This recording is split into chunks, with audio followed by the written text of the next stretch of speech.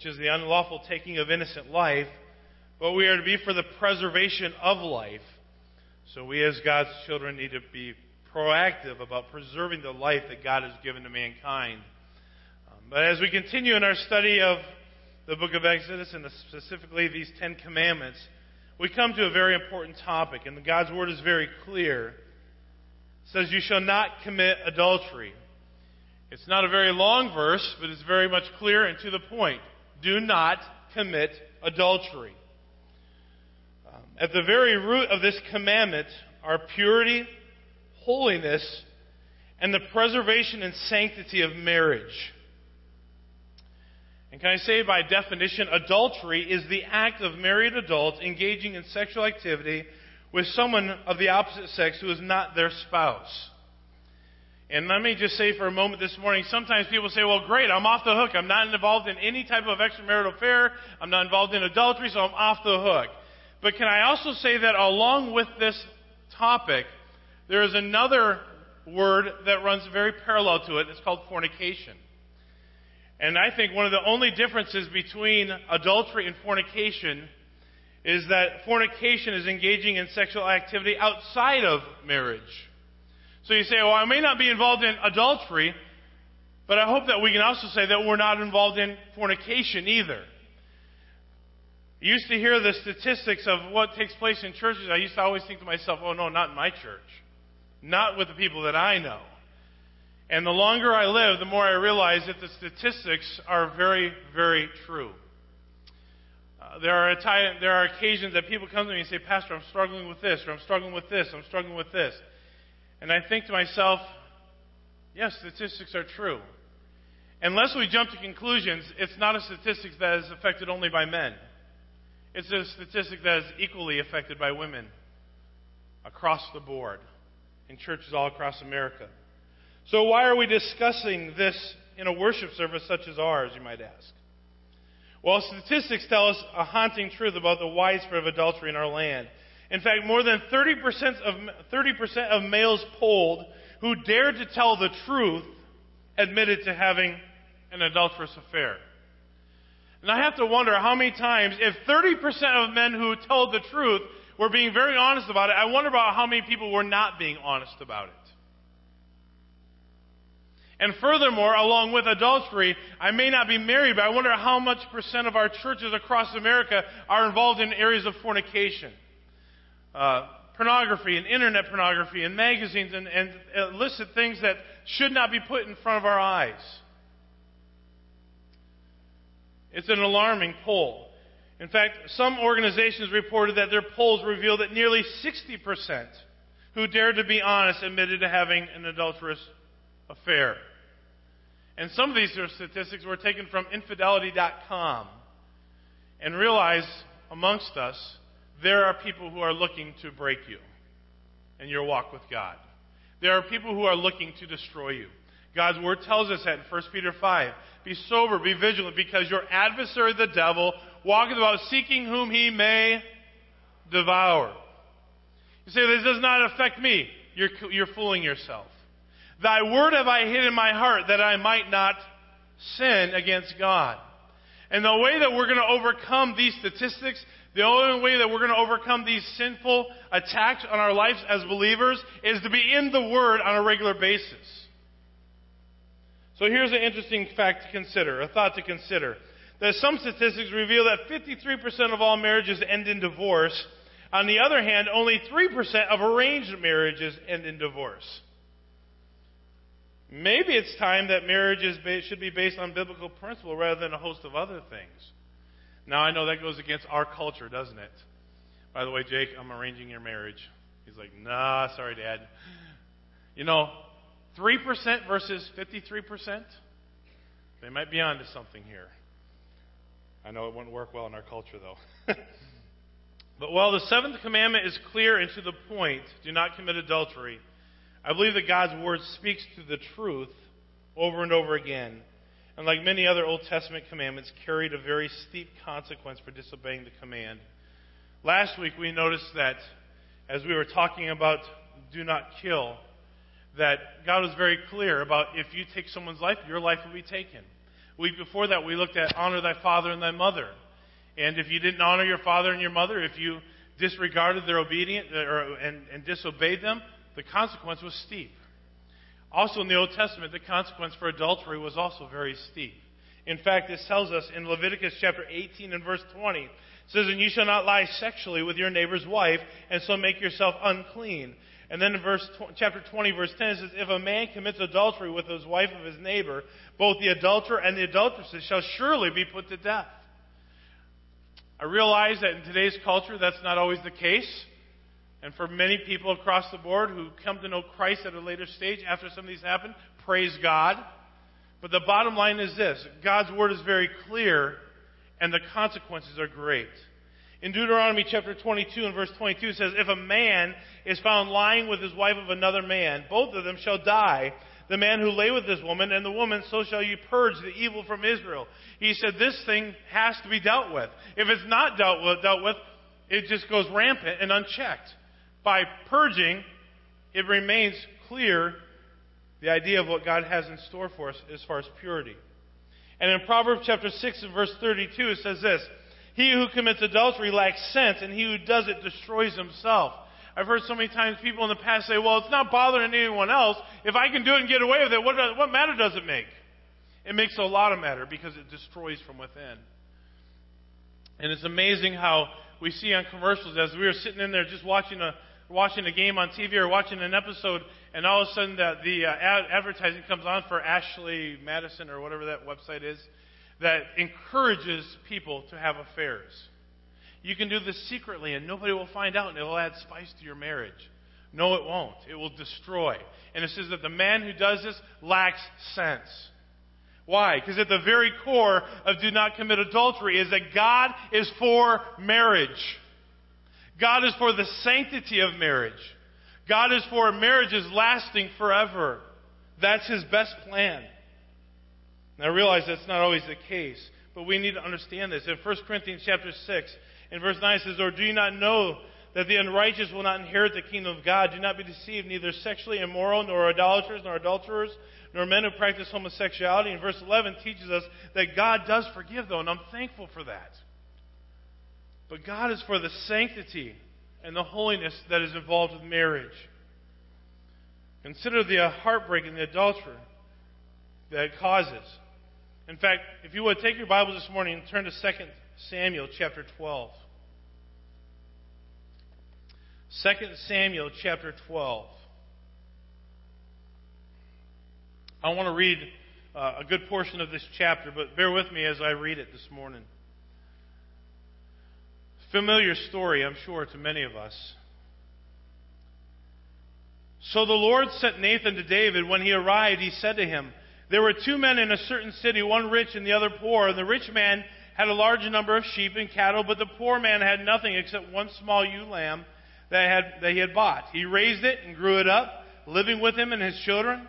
It shared his meager food and drank from his cup. It slept in his arms, and it was like a daughter to him. Now a traveler came to the rich man, but the rich man could not bring himself to take one of his own sheep or cattle to prepare for the traveler who had come to him. Instead, he took the poor man's lamb and prepared it for his guest.' David was infuriated with the man and said to Nathan, 'As the Lord lives, the man who did this deserves to die. And because he has done this thing and shown no pity, he must pay 4 lambs for that lamb.' Then Nathan replied to David, 'You are the man. This is what the Lord God of Israel says. I anoint you king over Israel, and I delivered you from the hand of Saul. I gave your master's house to you and your master's wives into your arms, and I gave you the house of Israel and Judah. And if that wasn't enough, I would have given you even more.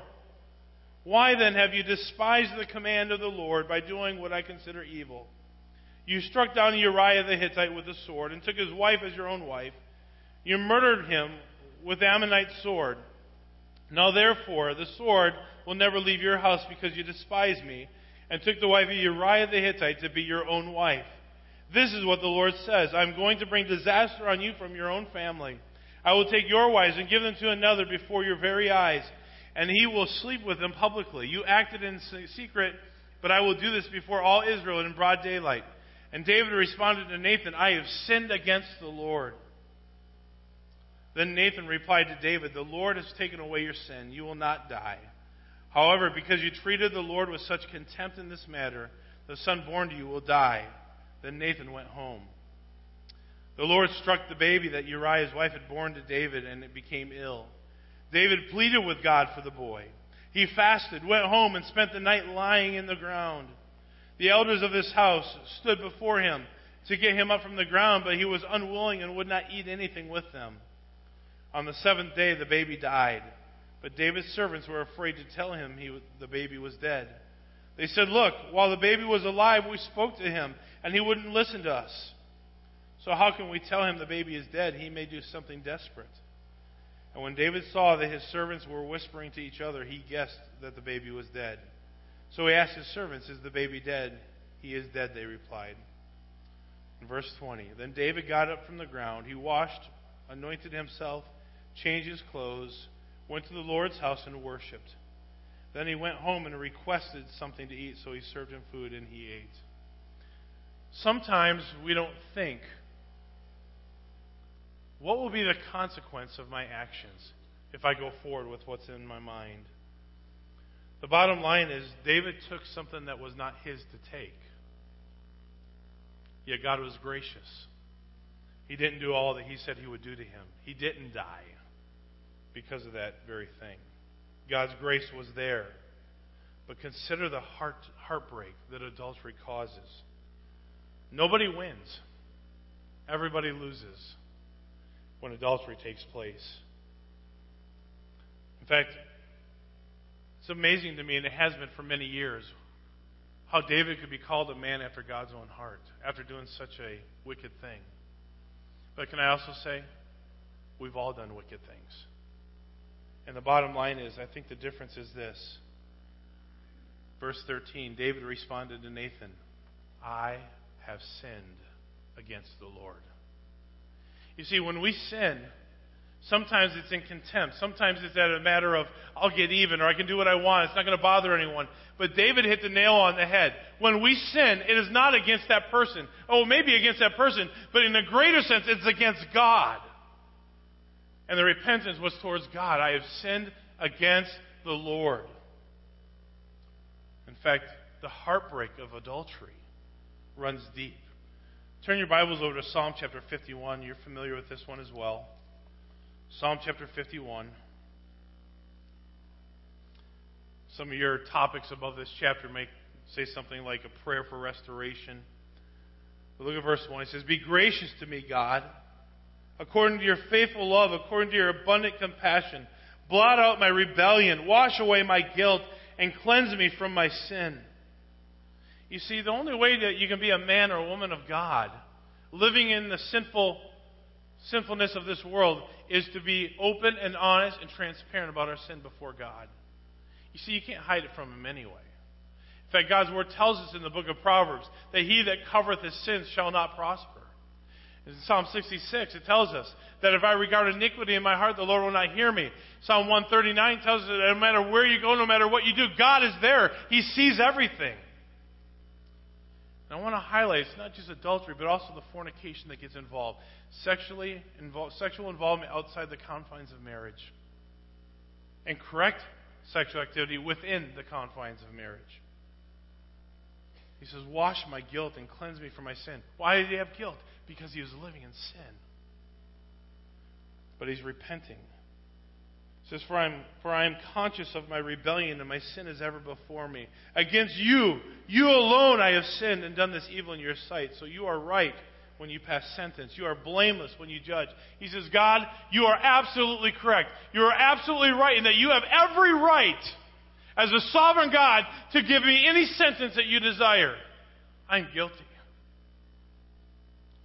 He says, indeed, I was guilty when I was born. I was sinful when my mother conceived me. And surely you desire integrity in the inner self. And you teach me wisdom deep within. Purify me with hyssop, and I will be clean. Wash me, and I will be whiter than snow. Let me hear joy and gladness. Let the bones you have crushed rejoice. Turn your face away from my sins and blot out all my guilt. God, create a clean heart for me and renew a steadfast spirit within me. And he goes on and just cries out before God, and he says, I want this right relationship. You see, God has established a rightfulness, a right relationship with Him, then a right relationship with our spouses. And that's very important that we follow that. What should be my response if I'm involved with it? Be open and transparent and repentant before God. But above all, we catch a glance from the Word of God that adultery is forbidden, has terrible consequences. So at the very core of the Seventh Commandment is the preservation and sanctity of marriage. And what a blessing marriage is. So, from God's Word, what does it teach us about marriage? How do we guard ourselves against adultery? Well, first of all, turn your Bibles to Ephesians chapter 5.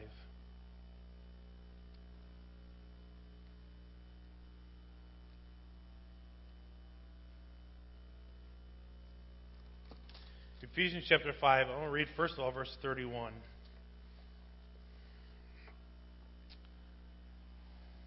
Verse 31 says, "For this reason a man will leave his father and mother and be joined to his wife, and the two will become one flesh."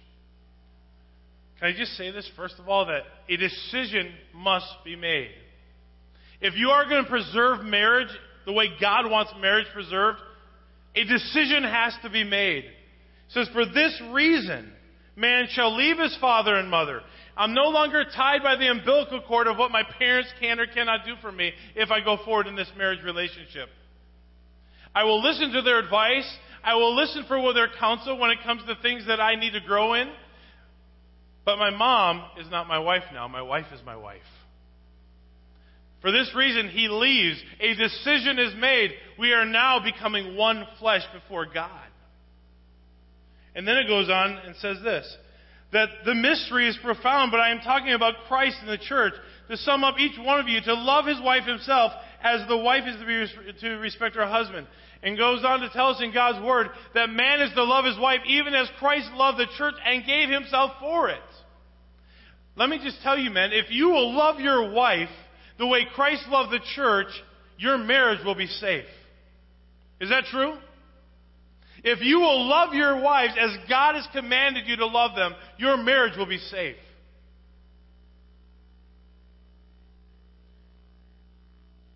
I don't think we have to worry about what's going to be the reciprocal action when we do what we're right, when we do what is right. Now let me say, Christ has to be at the center. I realize that there are circumstances in our lives where maybe in a second marriage or whatever, where one spouse is not saved. I get that. I'm not trying to cast judgment in any way. I'm just saying from a believer standpoint, when we love our wives as God loved the church and gave himself for it, God will protect the marriage. And I think it's very important that we understand this. Because I know that I can speak for myself in this marriage, or in this aspect of marriage, and my kids can give testimony of this. There are times that I am just extremely selfish. And I would suppose that there are many of you that could say the same thing. And because we are extremely selfish, we want what we want, when we want it, as often as we want it, for as long as we want it. Because that's what it's all about, pleasing myself. But when God is at the center and I'm starting to please Him, then it's not about me anymore. I love it. As the older I get in my marriage, and I realize I've only been married for half of the years as some of you have been married, this summer will be 21 years. I'm excited for it in July. 21 years. I look back at some of our best years of celebrating our anniversary, like a few years back when we went to Shoney's and charged the air conditioner on the truck. That was our big anniversary. You know, but it's the memories. And it's the year by year, the day by day, and it hasn't always been easy. It hasn't always been fun. But I love her more and more every day. I realize how blessed of God I am. Can I just say this? So a decision has to be made. I'm leaving father and mother, and I'm going to be committed to this one. That's God's perfect plan in a perfect world. And can I just say this? In the sanctity of marriage, there are boundaries. There are rules. And I didn't make this up. In Hebrews chapter 13, verse 4, it says, "Marriage must be respected by all, and the marriage bed kept undefiled, because God will judge immoral people and adulterers. So he puts it in both lights there. He says he'll judge the immoral, that's people who want to be sexually involved outside of marriage, as well as those who are married who look to fulfill sexual satisfaction outside of marriage. Both will be judged of God.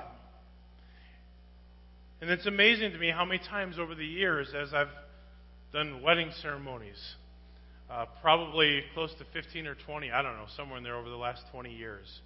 And I always have these series of questions, and people look at me like I'm absolutely crazy. But here's what I want them to understand. God has a plan. And in that plan, he has boundaries. And as he says in Hebrews 13:4, the bed is only undefiled in marriage. That means premarital sex is sin. It's immoral. And God says, I'll judge that. It means that outside of marriage, sex outside of that with your wife, your spouse, is also adultery. And that will be judged as well. And so the bottom line is, if I want God's blessing on my marriage, I have to do marriage his way. It just goes to show that God has order involved in his plan for marriage. So it says this: marriage must be respected by all, and the marriage bed kept undefiled, because God will judge immoral people and adulterers. Then it goes on, if you would take your Bibles and turn to Proverbs chapter 5. Proverbs chapter 5.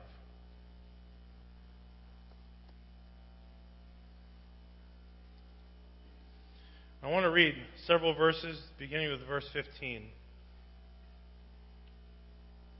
I went to a couples retreat. Actually, we hosted a couples retreat where I was an assistant pastor in Elkhart, Indiana at Grace Bible Church.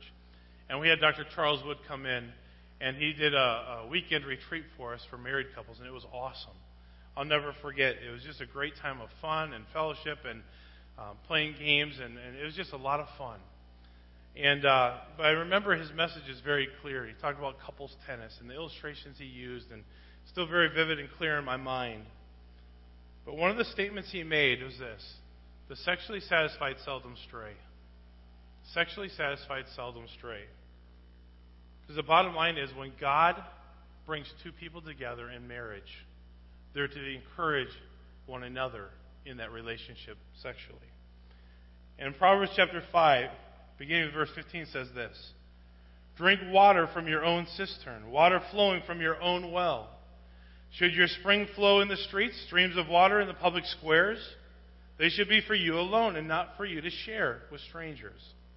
Let your fountain be blessed, and take pleasure in the wife of your youth. A loving doe, a graceful fawn, let her breast always satisfy you, be lost in her love forever. God designed it for each one to satisfy the other. I love what's been put on the inside of my father and mother-in-law's rings. They both have wide band wedding bands, and on each of them, both of their wedding bands, it says, each for the other, both for God. I love that, because God brought us together to encourage and satisfy and help one another, but we're both doing that for God. Each for the other, both for God. So how can I protect my marriage? How can I be all that? How can my marriage be all that God wants it to be, so that we can move forward and not have to worry about becoming involved with adultery, or on the other side, before married, with fornication and immorality? Well, follow God's plan. Love your wife as God loved the church and gave himself for it. Do all that you can to honor God first, and then honor your wife. Matthew chapter 5, verse 27 through 30 says this: you have heard that it was said, you should not commit adultery. But I say to you that everyone who looks at a woman with lustful intent has already committed adultery with her in his heart. If your right eye causes you to sin, tear it out and throw it away. For it is better that you lose one of your members than your whole body be thrown into hell. And if your right hand causes you sin, cut it off and throw it away. For it is better that you lose one of your members than your whole body go into hell. What's he saying? Guard yourself. Guard your marriage. If there are things that cause you to be tempted outside of marriage, get rid of it. If there are things that are causing you to go down the wrong path, choose a different path that's right and holy before God. Hold your marriage up in honor. Guard your eyes and guard your thoughts. One last passage I want to look at this morning. In Matthew chapter 15.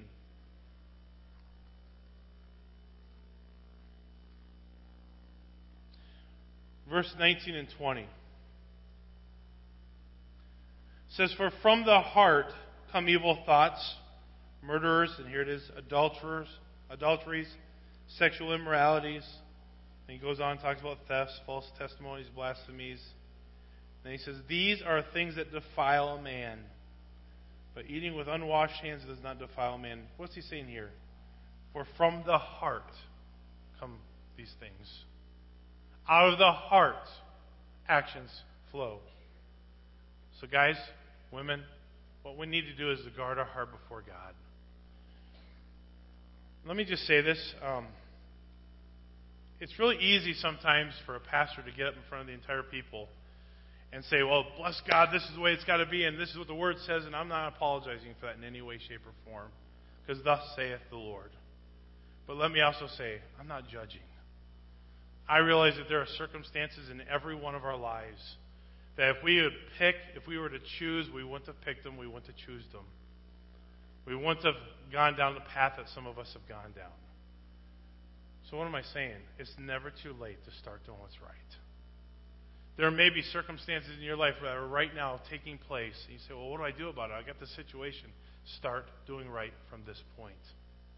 When God says this is the way it needs to be, then do our best to say, this is what I want to do. Because from the heart, if my heart is to honor God in all these things, then my mind will say, you know what? This is in my heart. This is what my mind needs to dwell on. This is what I'm going to do. My decision is made. But when I say I know the truth, and I'm confronted with it, and I choose to disregard it, then it's a rebellious heart towards God saying, I'm going to do my way, because I like my way better. And that's sinfulness. And that's going to create a life that God will not honor, that God will not bless. The bottom line is we can all make choices starting today. God is for a righteous and holy life, which is at the very core of do not commit adultery. God has blessed the marriage. And I still believe it's between one man and one woman. God did not design it any other way. You won't find any other examples of it in Scripture. So I unapologetically say God is for the husband and a wife. That was the example that He gave to us. And it's the example we need to follow even in our culture. Amen? Stand for what's right. Guard your marriage. Guard your heart. Guard your eye gates, guys. Guide your minds so that you can be holy and righteous before God. So you say, I'm involved in some of these things? Start today to do what's right. It's never too late to start doing what's right. If you're involved with it, repent as David did. God, I know what we deserve because of it. David says, that man should die, right? And we should all die for our sins. But because of God's mercy and God's grace and His patience with us as His children, He's a God of second chances. Amen? I'm so thankful for that. But it's never too late to start doing right. Let's pray. Dear Heavenly